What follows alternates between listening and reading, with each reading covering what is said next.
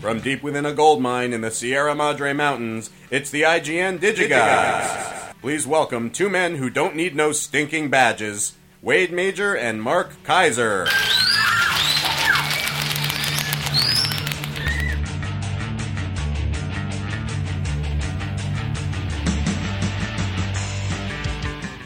Corey, to whom do we owe that intro? That piece of was brought to you by Chris Boyd's in the Hood. Had to censor Corey a little bit there. Had to bleep him with his own Jerry Lewis insert. Wade, you know, when an artist tries to express himself, yes, you really have to defer to that. Yes. There should be no bleeping. I know. On the Digigods. I know. But this is, family hour, isn't it? You know what? I guess it depends. You know what? We have fans in yes, we do. In far-flung lands, and they listen to us during primetime family hour, family viewing, perhaps even during family dinner. Maybe they broadcast us to their children. Maybe they put us on their children's iPods. I don't know. Or maybe they play the show during their church services. It's possible. Like, instead of today's sermon, we're going to play last week's Digigods. Wade and Mark as they talk about the Mimic 3-film set. Can you imagine that the best way to ensure the end of all organized religion totally is to play our podcast at all religious services? I would agree. Although it would make bar mitzvahs go by a lot faster. Yes, it would. Because bar mitzvahs, as you know, are horribly boring. I like bar mitzvahs. I've had fun. Not. I do. Why? It's a thing. It's fun. So boring. Mark, this is the week. That's why I didn't get bar mitzvah, by the way. You didn't get bar mitzvah? I did not. Oh my gosh! I did not. We got to remedy that. I remember. You're not a man. According to the Jewish faith, I am not. I remember all my friends were getting bar mitzvah at the time. They were getting like $2,000. Now, when you're 13 years old, $2,000 is like $1 trillion, and I really wanted the money. So I didn't want to go. I didn't like Hebrew school. I asked to leave. I'm not a religious person. Sure. So I had said to my father, I said, Dad, I would like to get bar mitzvah. Sure.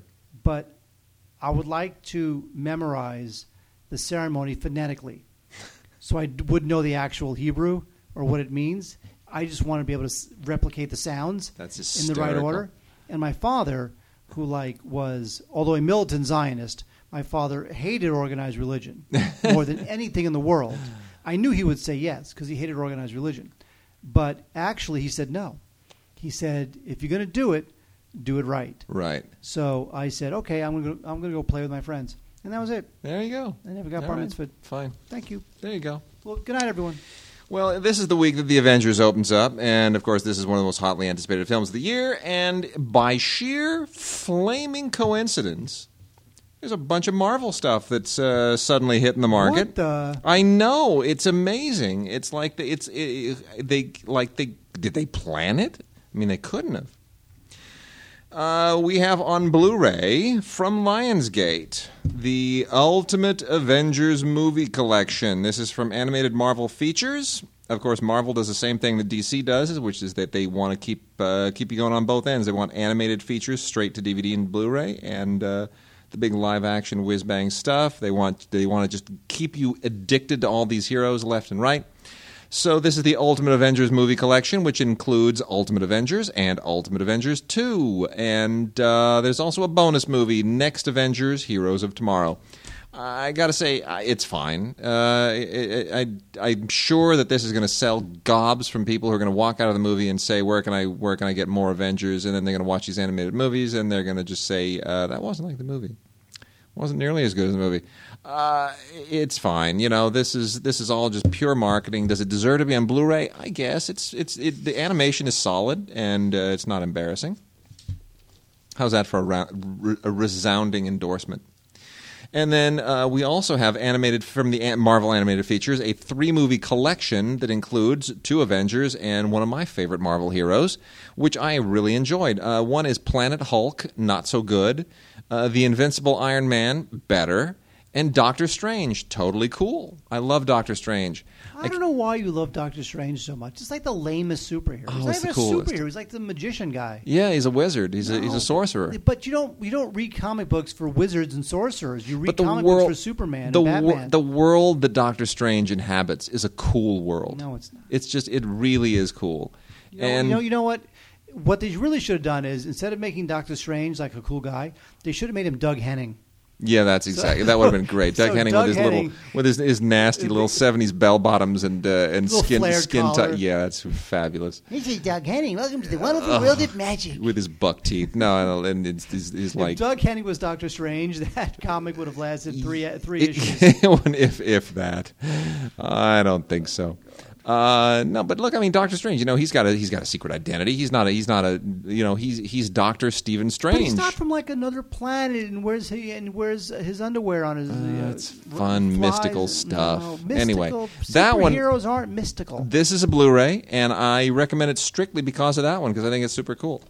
We also have a couple of Marvel anime titles here, with basically Japanese character design of Marvel heroes. One is X-Men. This is 2-disc set, and the other one is Iron Man 2-disc set. And I guess X-Men animated series, Iron Man animated series, done in the old anime style, thanks to a lot of Japanese artists and character designers.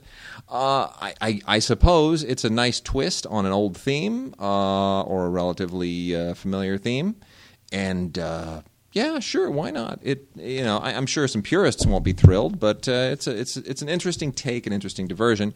And then, of course, from the Marvel Knights series, that's KNIGHTS, the Marvel Knights animation line, in their usual little flimsy eco digipack, it will snap if you look at it, wrong packaging. Courtesy of Joss Whedon and John Cassaday, is Astonishing X-Men Dangerous.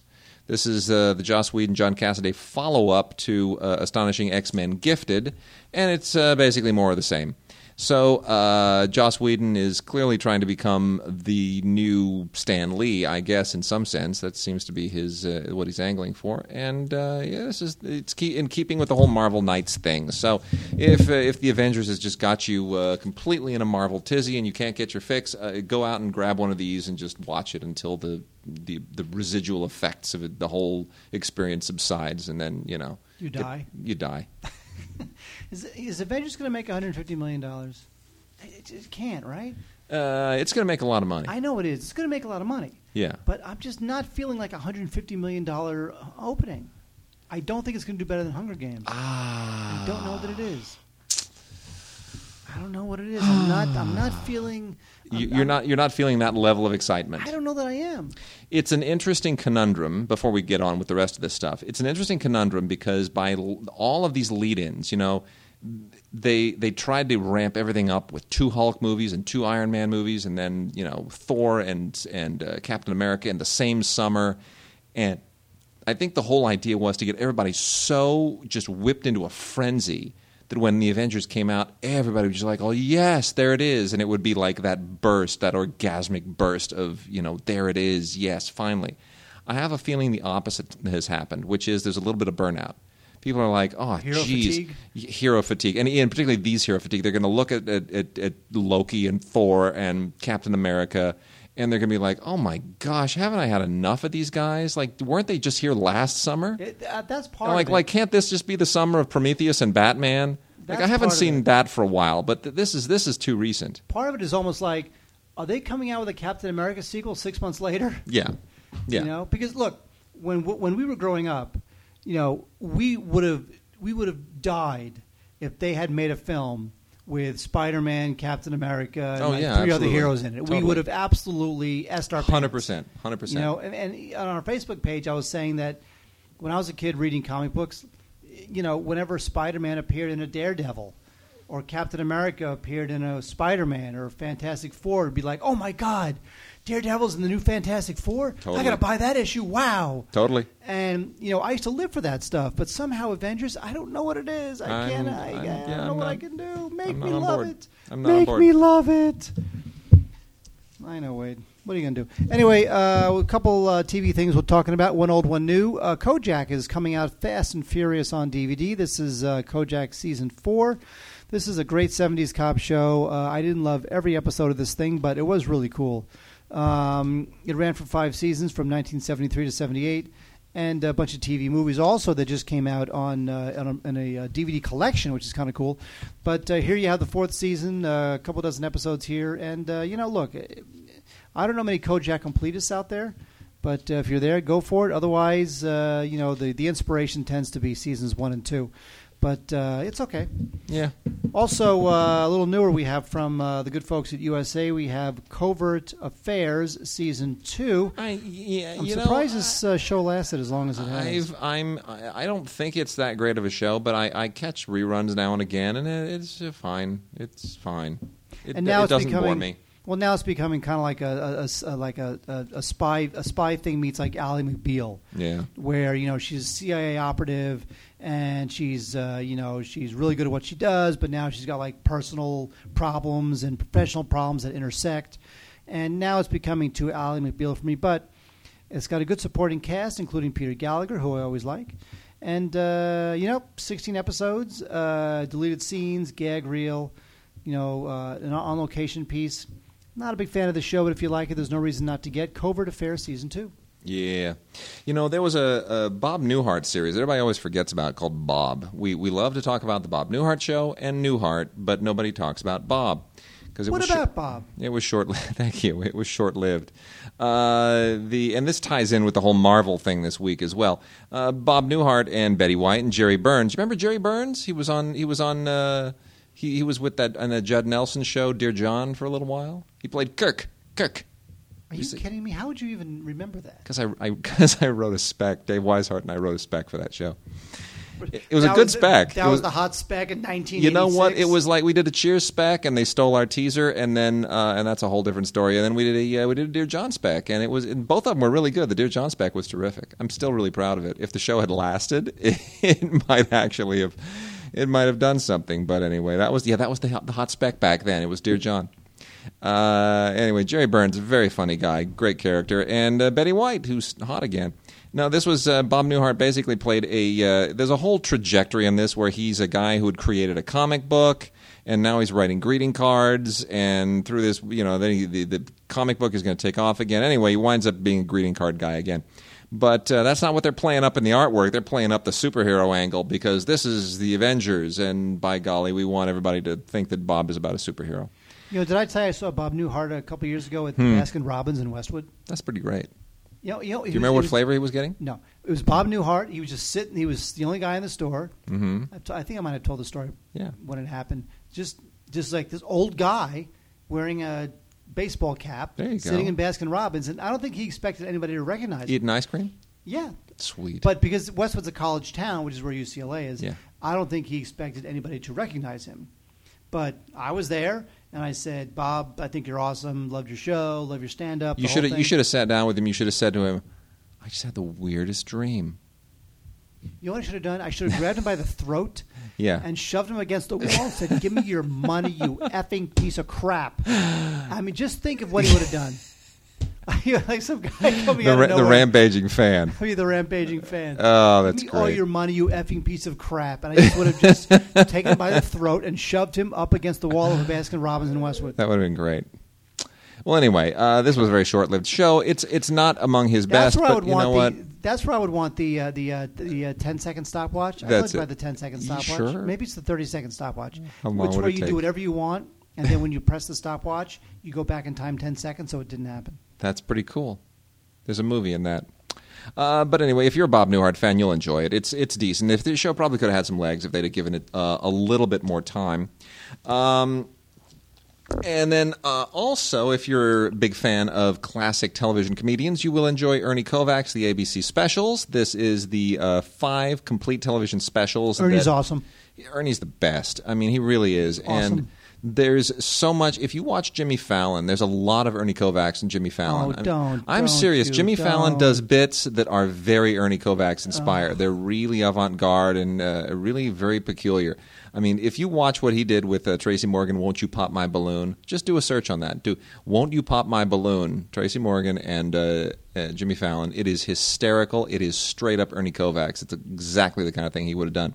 These are specials that aired in 1961 and 1962, and really it's just first-rate, legendary, pioneering television comedy. You don't have to get the complete Ernie Kovacs collection. These are the ones that really, really matter. Completists will get the bigger set, but Shout Factory gave us these 5 specials, and they're great. They're absolutely terrific, and the transfers are beautiful.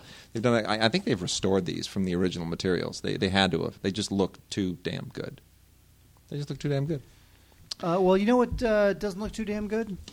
Who do you think you are? Stars trace their family roots through history. This was a show this is a genealogy show. Yes, this was a show on NBC. It lasted a couple seasons, and I got to tell you, it really is the height of celebrity narcissism and our appetite for it that you would really give 2 S's where Lionel Richie came from, or Rosie O'Donnell. Rosie O'Donnell, by the way, from Comac. Oh, really? That's where I lived. Well, see, there you go. Now you care. Yes, I do. You found that out, and now you care. She lived in Comac and on Long Island, and so did I. Anyway, I mean, who cares? Why do these people think? I could see like Steve Buscemi, Gwyneth Paltrow. I could see them personally caring, which is fine. Sure, they personally care where they came from, what their ancestors were like. Totally get it.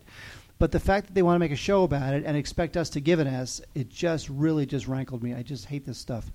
Anyway, but if you love it, then go to hell. No. Who do you think you are? Okay, season 2. Yeah, beautiful. Now, we talked about the Piper Perabo show a couple of minutes ago. Now we have Suits, season 1. Some of these USA shows, I feel like these USA shows are kind of like... They're branding themselves, though. I get it. There's a USA brand, and it's not a brand that I think is a great brand, but at least it's a brand. It's something. It's a profile. It has a taste and a style and an attitude and a signature, and I understand that. It's It's a little all their stuff, including Suits, is a little more lightweight and a little breezier, and not as hefty and not as well done as some of the HBO stuff and some of the other high end cable stuff. But they definitely have a niche. And Suits is about this these attorneys at this big Manhattan corporate law firm, and I skimmed this thing. Wasn't that impressed with it. I didn't get it. But it was moderately popular. Bonus features include deleted scenes, gag reel, commentary. Stars that kid Gabriel mocked. Who was in that? He was in what was the movie he starred in? Star Wars. No, the shit. I would never say something like that. Gotcha. All right, who cares about that? We can talk about the Dick Van Dyke Show, Carl Reiner's favorites. Now, this is good times. The Dick Van Dyke Show was a classic show from back in the day, and had a great cast, including Mary Tyler Moore, Maury Amsterdam. Maury Amsterdam. Oh, I love Maury Amsterdam. I know. Gosh, I miss those guys. And this DVD, which I wish was on Blu-ray. I wish all those shows were on Blu-ray. I know. We have 20 episodes that were personally selected for this DVD collection by Carl Reiner. And it's great. It's great stuff. Rose Marie is also in it, obviously. And I think this is a great DVD. The Dick Van Dyke Show is a show that your parents probably loved. They probably watched. It was a little before my time, so I was only into it in reruns. But it's great stuff. It's great stuff, Dick Van Dyke Show. I am now going to go from the ridiculous to the sublime. I'm going to start off with the ridiculous, which would be Billy the Exterminator Season 4, because my wife loves this show. I don't know why. Basically, Billy the Exterminator is one of those A&E reality shows, and they're all about strange jobs, ice road truckers and fishermen and people with dirty jobs and all that weird stuff. Billy the Exterminator knows everything about getting rid of everything. He's just one of these guys from the South who knows if you got a problem, not just with cockroaches or spiders or ants or rats. He knows how to get rid of gators and raccoons and renegade geese and you name it. I mean, he just knows how to get rid of it. His company is VexCon, and he is just a Cajun lunatic. Anyway, this thing scooches all over the place. It seems to all be in the South for some reason. Is that the only place that people have pest problems? I don't know. I hate all these shows where they take these occupations that are meaningless and give them shows. I mean, how about like Garbage Men, the show? Is that going to happen soon? He's a funny guy. I got to admit, he's a real spaz. He's like a rock and roller who just gets rid of bugs and animals. And anyway, this is season 4. All the shows are pretty much the same, and you learn a lot, actually. I don't know when you'd ever necessarily apply this knowledge unless you live in some godforsaken, bizarre place like the Everglades, but there it is. And now we get to The Sublime, which is a bunch of really classy British television stuff. Titanic recently aired on the exact weekend that would have marked the 100th anniversary of the sinking of the Titanic. This is a big-ass miniseries written by Julian Fellowes, who is suddenly hot all over again. Julian Fellowes, of course, wrote Gosford Park and won an Academy Award for it, and then went on and kind of expanded on that whole Edwardian British thing to become a television phenomenon with Downton Abbey. Anyway, the Titanic miniseries, he mouthed off a little bit about Cameron, about how Cameron's film was historically inaccurate, and just wait till you see my miniseries and all that. And there was a lot of kind of backlash about that. But quite frankly, look, Fellowes was playing the game. He got a whole lot of publicity out of that, and people watched it. It's not as good as I had hoped it would be.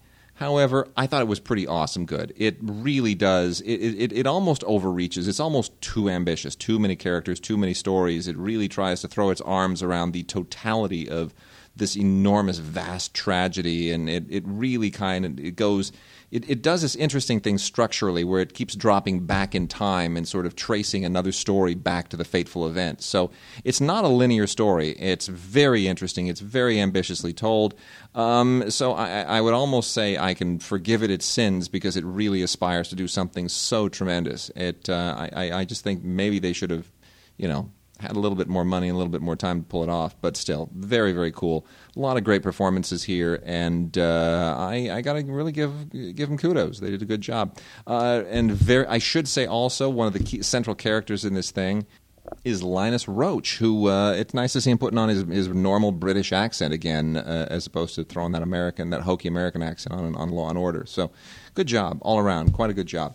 And then along the same veins, we have something that also recently aired, and I think it's going to air. I think it's these last 2 weekends it aired as part of Masterpiece Classic, which is Birdsong.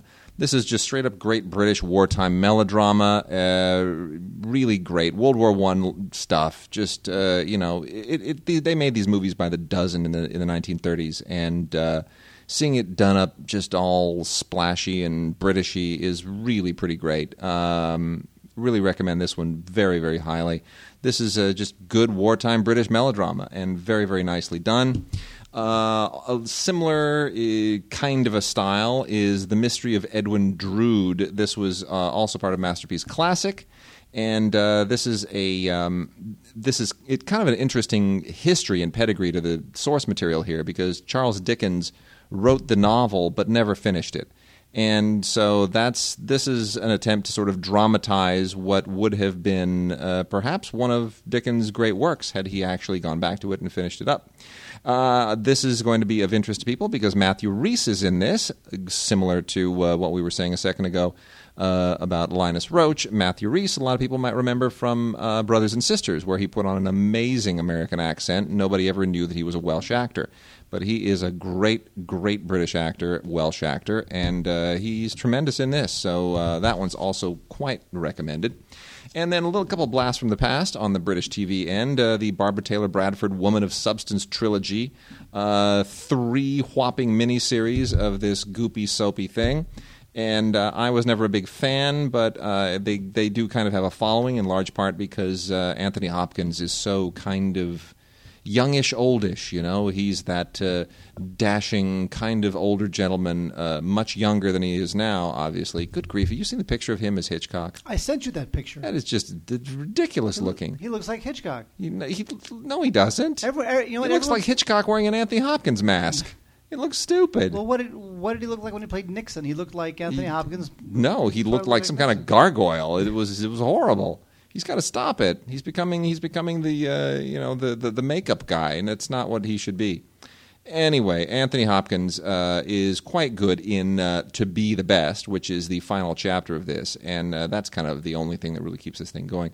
Deborah Carr shows up, young Liam Neeson, James Brolin, they're in the first two, but got to tell you, it's Anthony Hopkins that really kind of makes this thing go, but that's the third miniseries.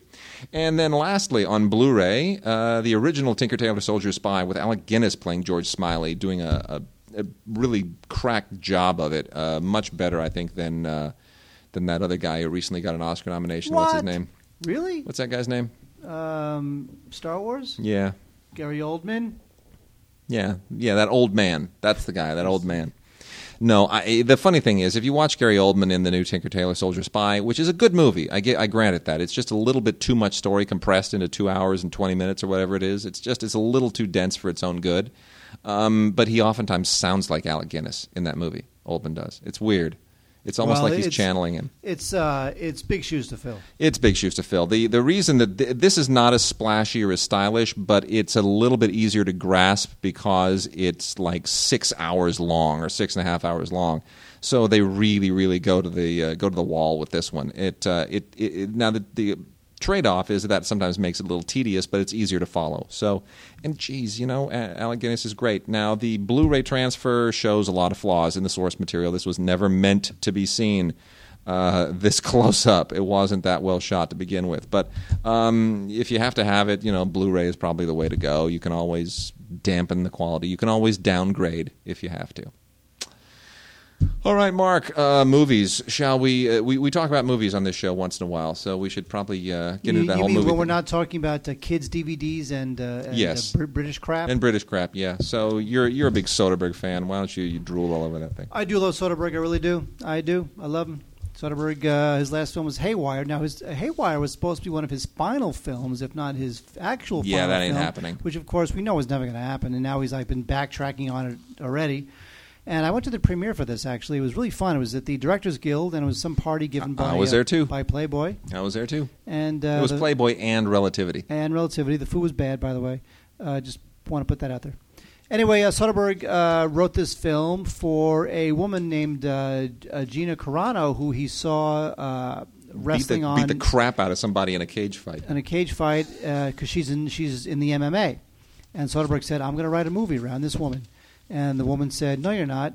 You're Steven Soderbergh. You've got better things to do. And Soderbergh said, yes, I am. And you know what? He did. He wrote a movie around this woman. And it was written by Lem Dobbs, who is a good writer, who wrote one of Soderbergh's best films, The Limey, which I love. Lem Dobbs also wrote Kafka. Kafka, which I love. Which I love, too. You and I are the only ones who love Kafka. And we actually asked Soderbergh, when the hell is that going to come out on Blu-ray or even DVD? It's not even out on DVD. No. And his answer was, I want to do a commentary for that. And it was sort of humming and hawing and like, yeah, I'll get around to it. But in King of the Hill, too. I know. Damn it. 2 of my favorite Soderbergh films. What's up with that? Anyway, this movie, you really have to take this movie for what it is. It is a 90-minute blast of just spy stuff punctuated by really kinetic hand-to-hand combat action. Don't look for a lot of story necessarily. Don't look for a lot of characters. Just look for lean, mean, tight, 90 minutes, done, you're out. You've met this woman. You spent some time with her. It's got a lot of humor in it. The thing is, Soderbergh is smart because he knows that he is putting this film in the hands of a woman who's never acted before. He hired a great supporting cast because you got to have a strong supporting cast if you're going to center your film around a woman or even a guy, but let's say a woman in this case, with no acting experience at all. Yep. So he was smart to get Michael Fassbender, Ewan McGregor, Bill Paxton, Channing Tatum, all very talented actors, Antonio Banderas, Michael Douglas, great supporting cast to support this unknown lead actress. And I like this film a lot. I thought it was fun, totally fun. But again, don't take it for anything more than what it's supposed to be, and you'll get a lot of enjoyment out of it. The picture looks great. Soderbergh, shoots digital now. That's like his thing. And there's a featurette about Gina Carano training to do the film. I wish there was a audio commentary, but there is not. But it looks great. Liked it. Haywire. Check it out. I thought it was okay. It just felt like an exercise to me more than anything else. But I wouldn't say it's not worth watching. I just say it's there are better Hong Kong films. There's a whole interesting backstory, and I won't spend too much time talking about this because it doesn't warrant it. But Madonna's film W.E. That's W./E.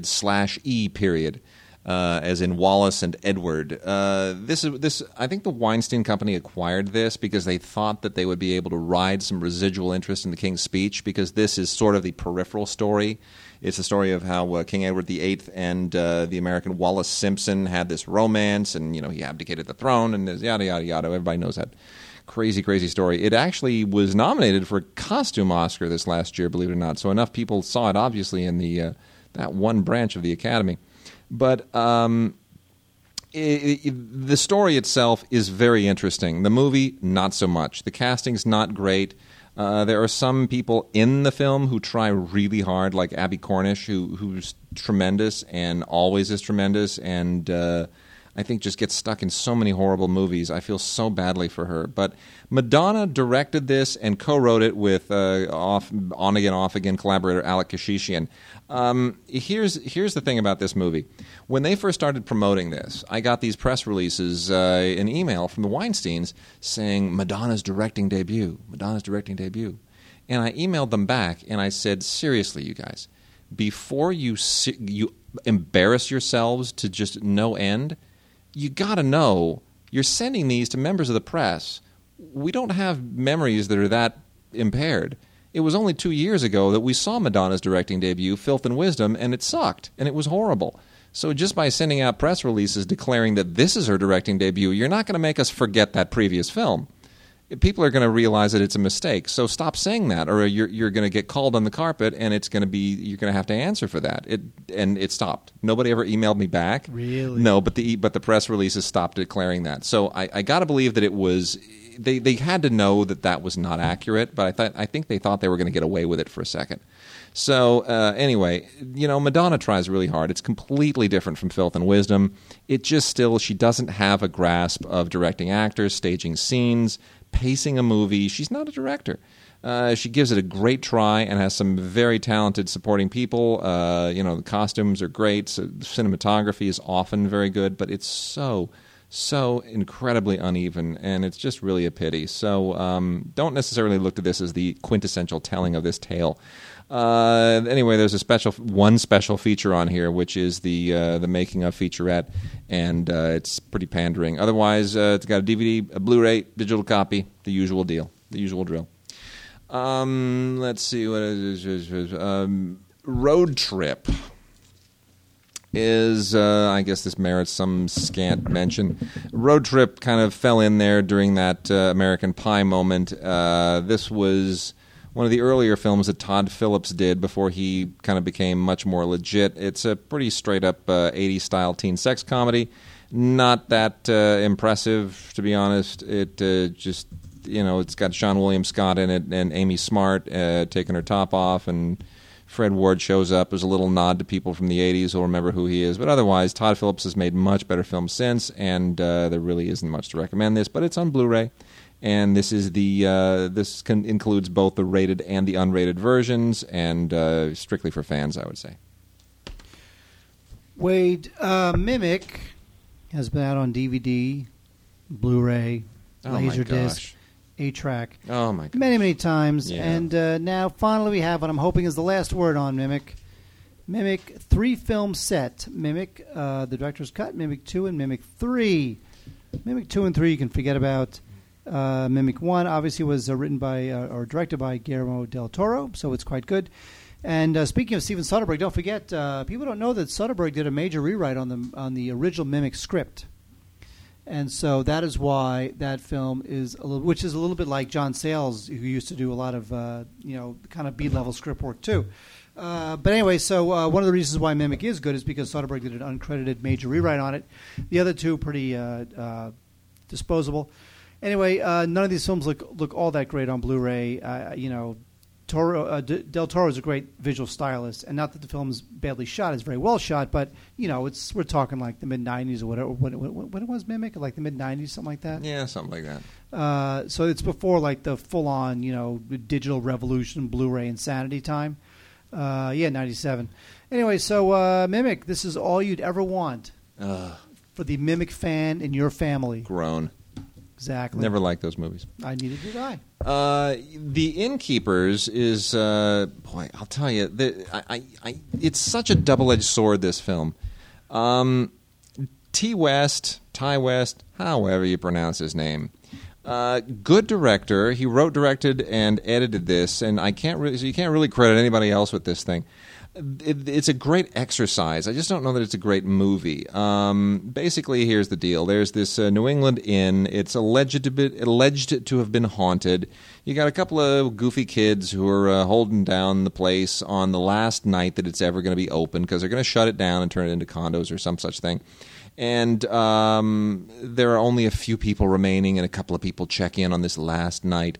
One of whom is, believe it or not, an incredibly old-looking Kelly McGillis, and it's sort of horrifying because when she shows up looking like Cloris Leachman, I thought, oh my gosh, is she going to be in the sequel to Top Gun with Tom Cruise? Because now the age difference is really noticeable, and that would be kind of nasty.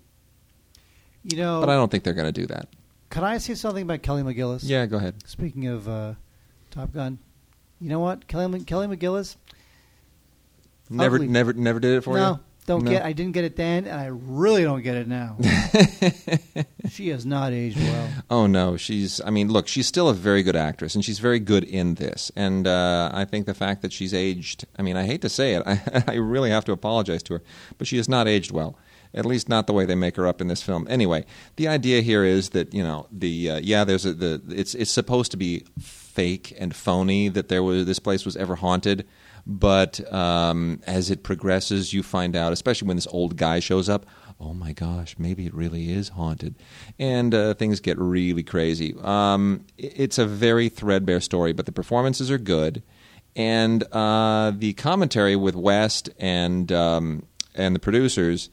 And some of the other collaborators is really interesting. He also does a commentary with the actors, which is, I think, less interesting. But that one commentary where he's featuring West and the producers is much more interesting, and you learn a lot about technique and what they were going for, and you appreciate the film a little bit better.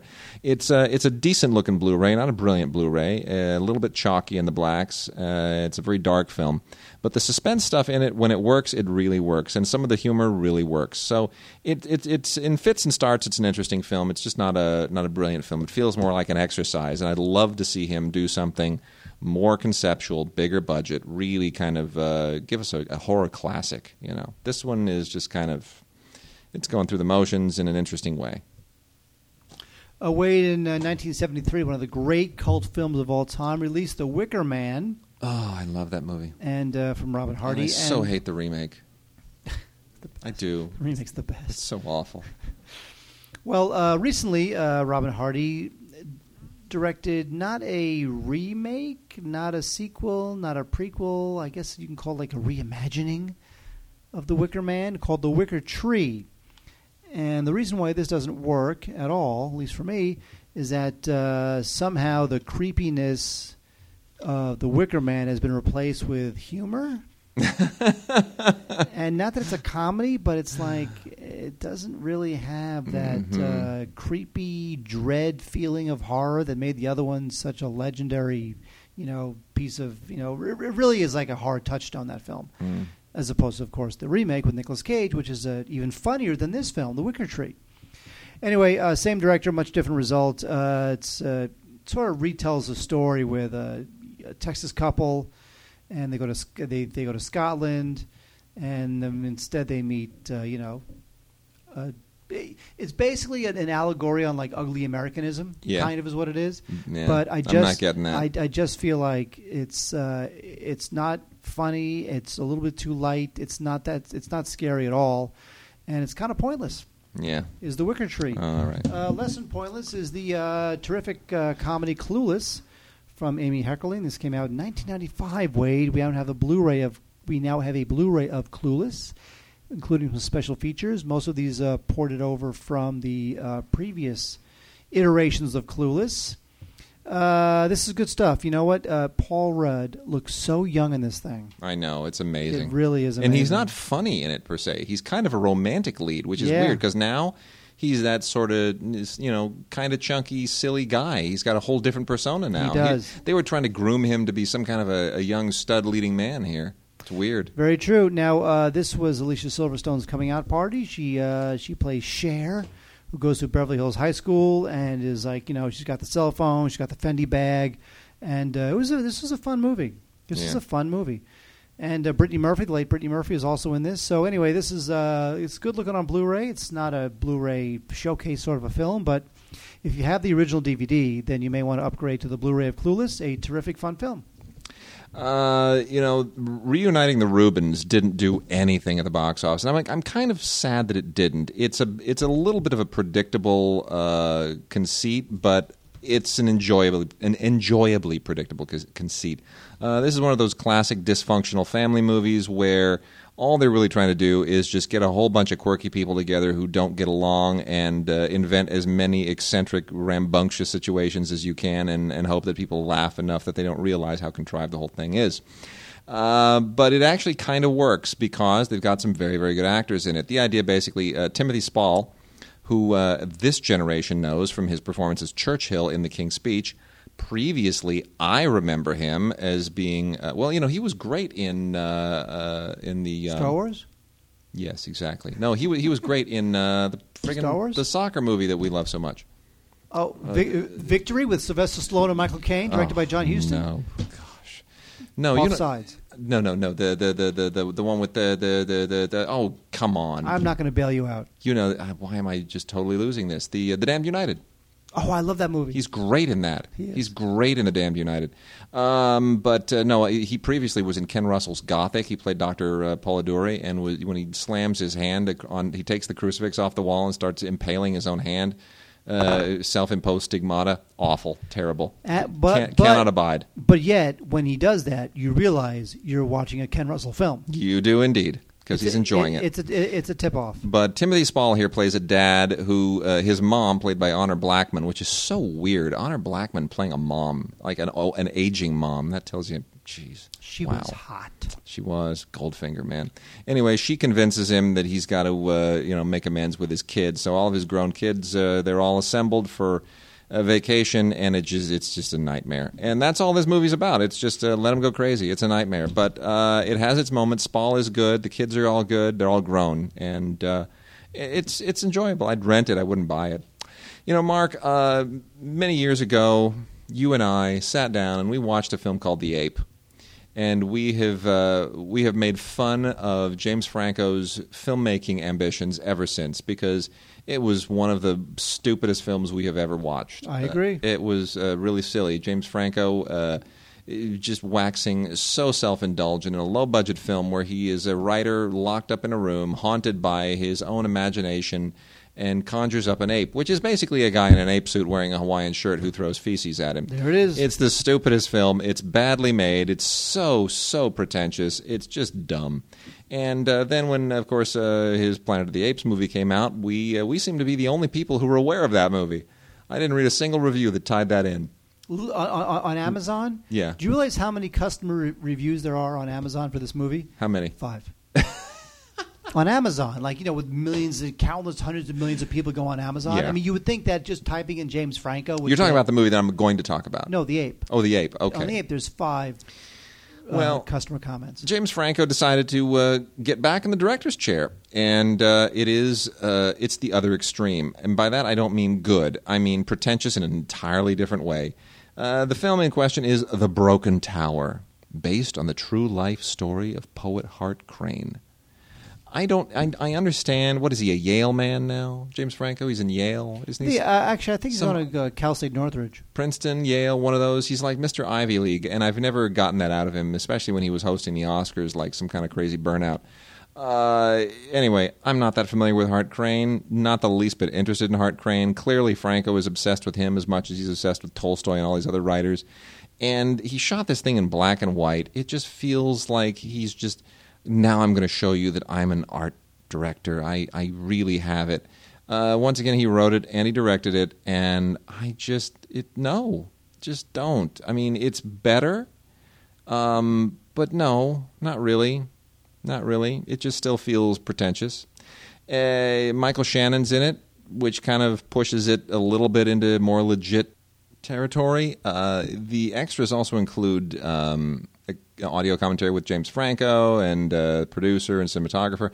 And James Franco interviews Hart Crane scholars, which is not interesting in the least. But anyway, this is part of the Focus World line, which is a kind of a subline from Focus Features. And considering that Focus has been on the chopping block for, a year and a half now? Universal can't offload that thing. There just seems to be no enthusiasm for any of their titles, whether straight to DVD or theatrical or anything. Well, but does that sale? It must include the library. No one's going to buy Focus without their library. No, but nobody seems to want it. It's a weird thing. Are they charging too much? No, what I'm saying is does the price include the library? Oh, absolutely. Yeah, you betcha. You mean if we bought Focus Features right now, and I've got $7 in my wallet, we could actually have the rights to 127 Hours. Yes, we could. And lots of other great films. Sure, we could. By the way, speaking of great films, yeah. You know what's coming out on June 19th? What's coming out on June 19th? On Blu-ray? What's coming out?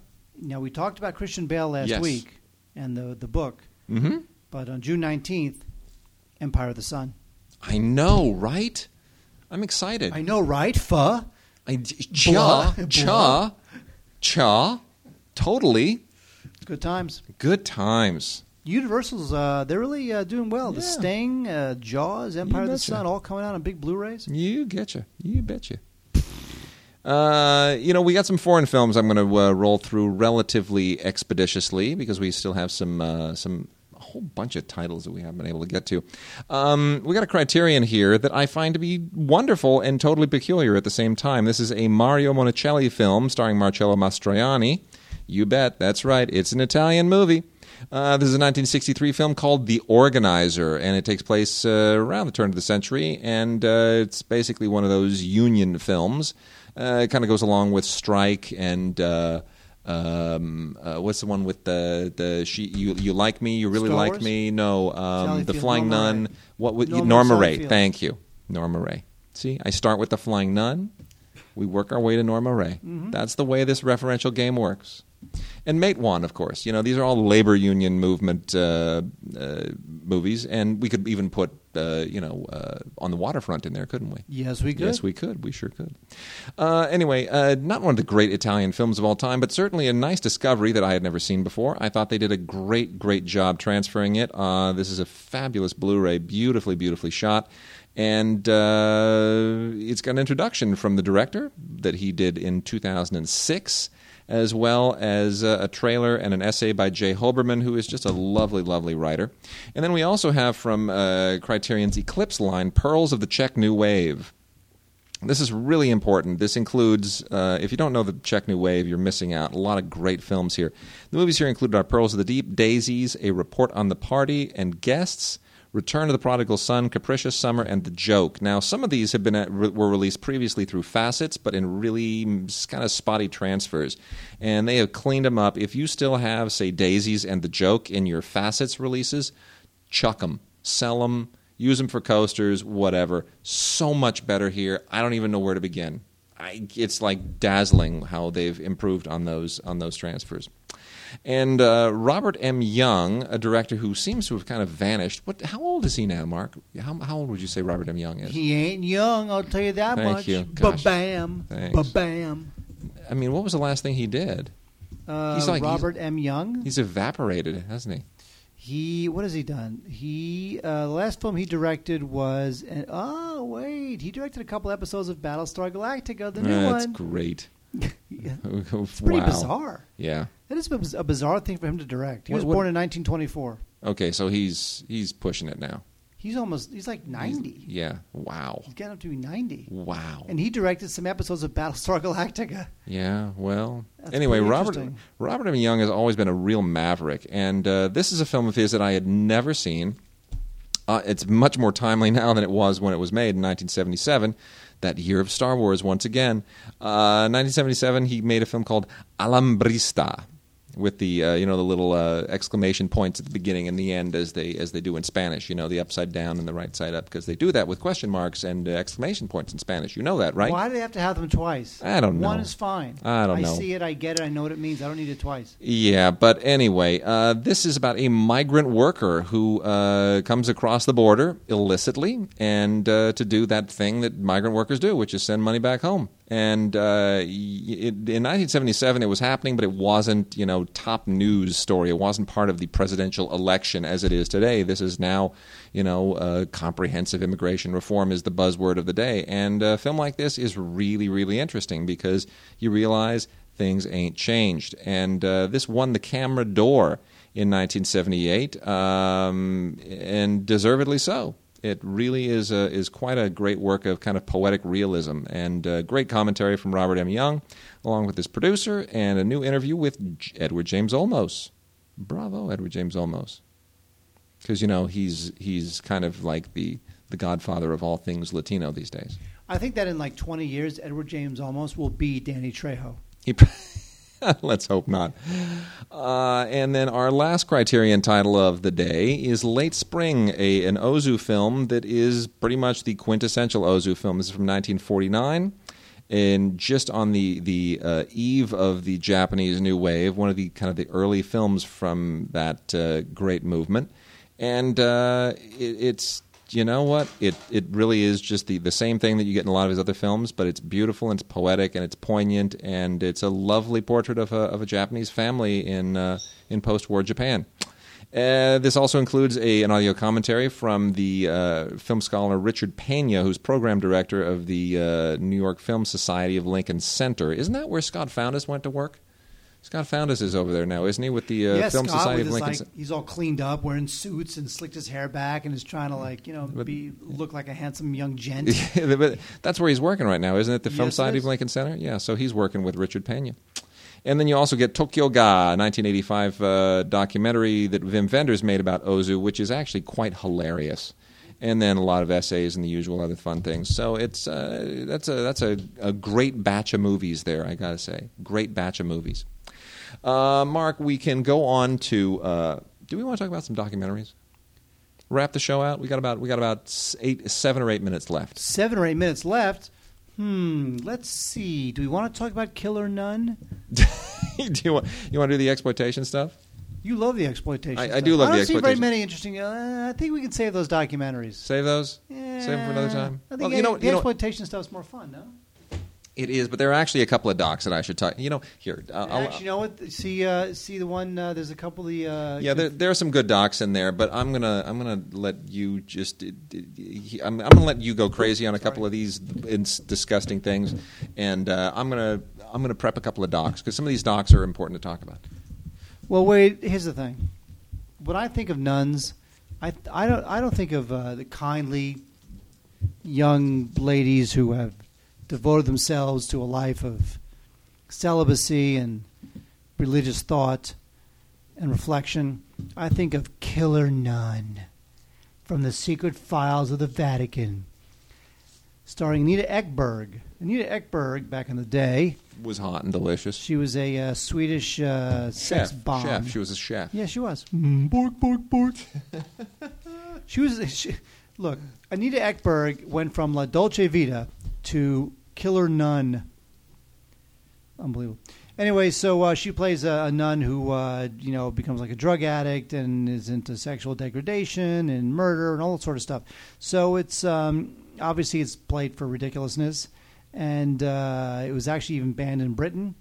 So is it good? Not really, but it's definitely unique. So I would, if you've given up trying to find new, interesting, funky, weird, culty films to check out and watch, then the folks at Blue Underground have done you a favor by releasing on Blu-ray Killer Nun, ladies and gentlemen. Killer Nun. Now, if that wasn't enough, we have something even more strange, something called Planet of the Vampire Women. Now, I wouldn't want to live on a planet with vampire women because they would bite me and then I would be dead. But they're fun. It's fun while it lasts, man.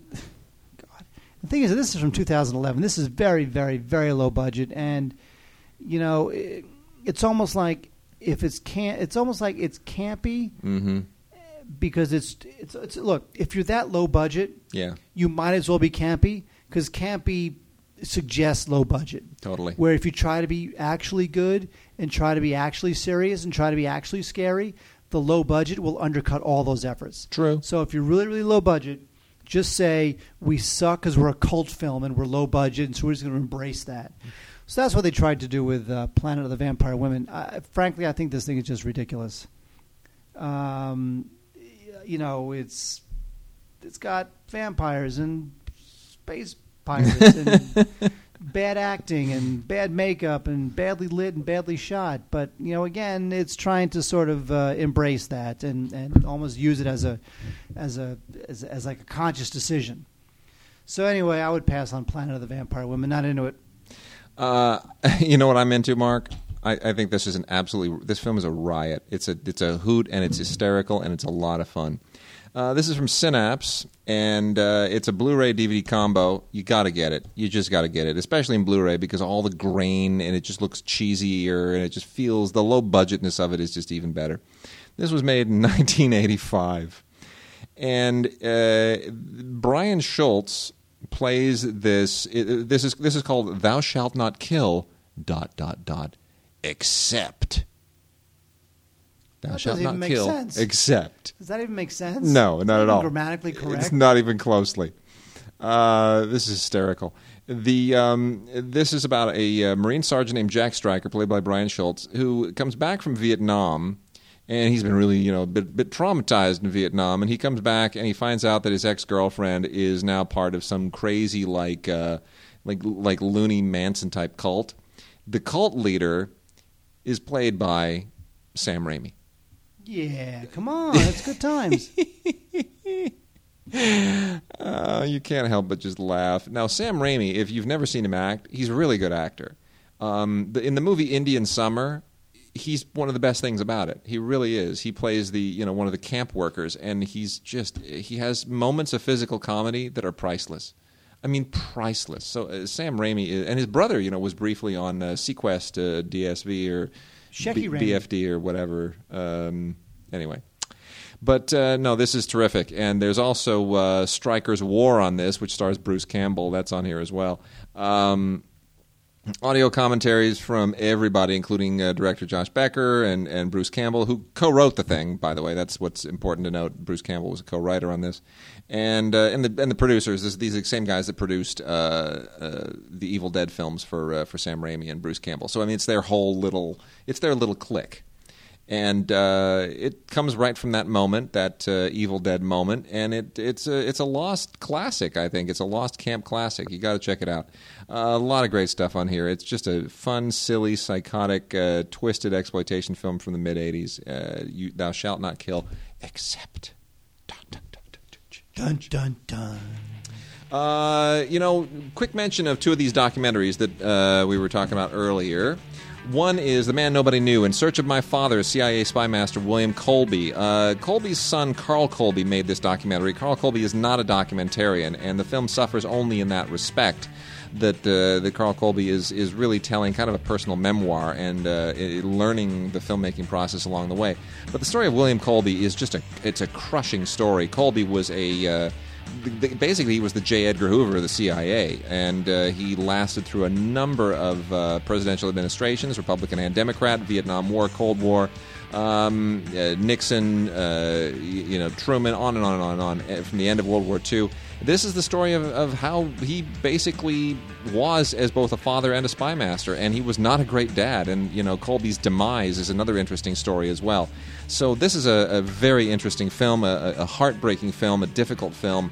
Not a perfect film, but the story makes up for it. And then lastly is Garbo the Spy. These are both of these films are from First Run Features. Garbo the Spy is about this fascinating double agent, and the entire World War II adventure that surrounds this fascinating figure, and what he did for both sides and on both sides, and the role that he played in basically bringing the war to an end. It's an incredible story. It's an epic story it's amazing. This thing has never been really presented in its fullness before. So you got to think that this is going to be turned into some kind of a big giant Hollywood epic at some point. But before they ruin it in that way, you should definitely check out Garbo the Spy. All right, Mark, quick predictions. Avengers, opening weekend gross. What do you say? $6 million. Can you imagine if the Avengers made like $6 million? That would be hysterical. I would probably, I don't know what I would do with myself. It'd be hilarious. I say it's going to do about 170. No way. What do you think? What do I think? I'm going to say, you know what? I'm going to say 90. 90? Oh, yes. I'm going there. Okay, you do that.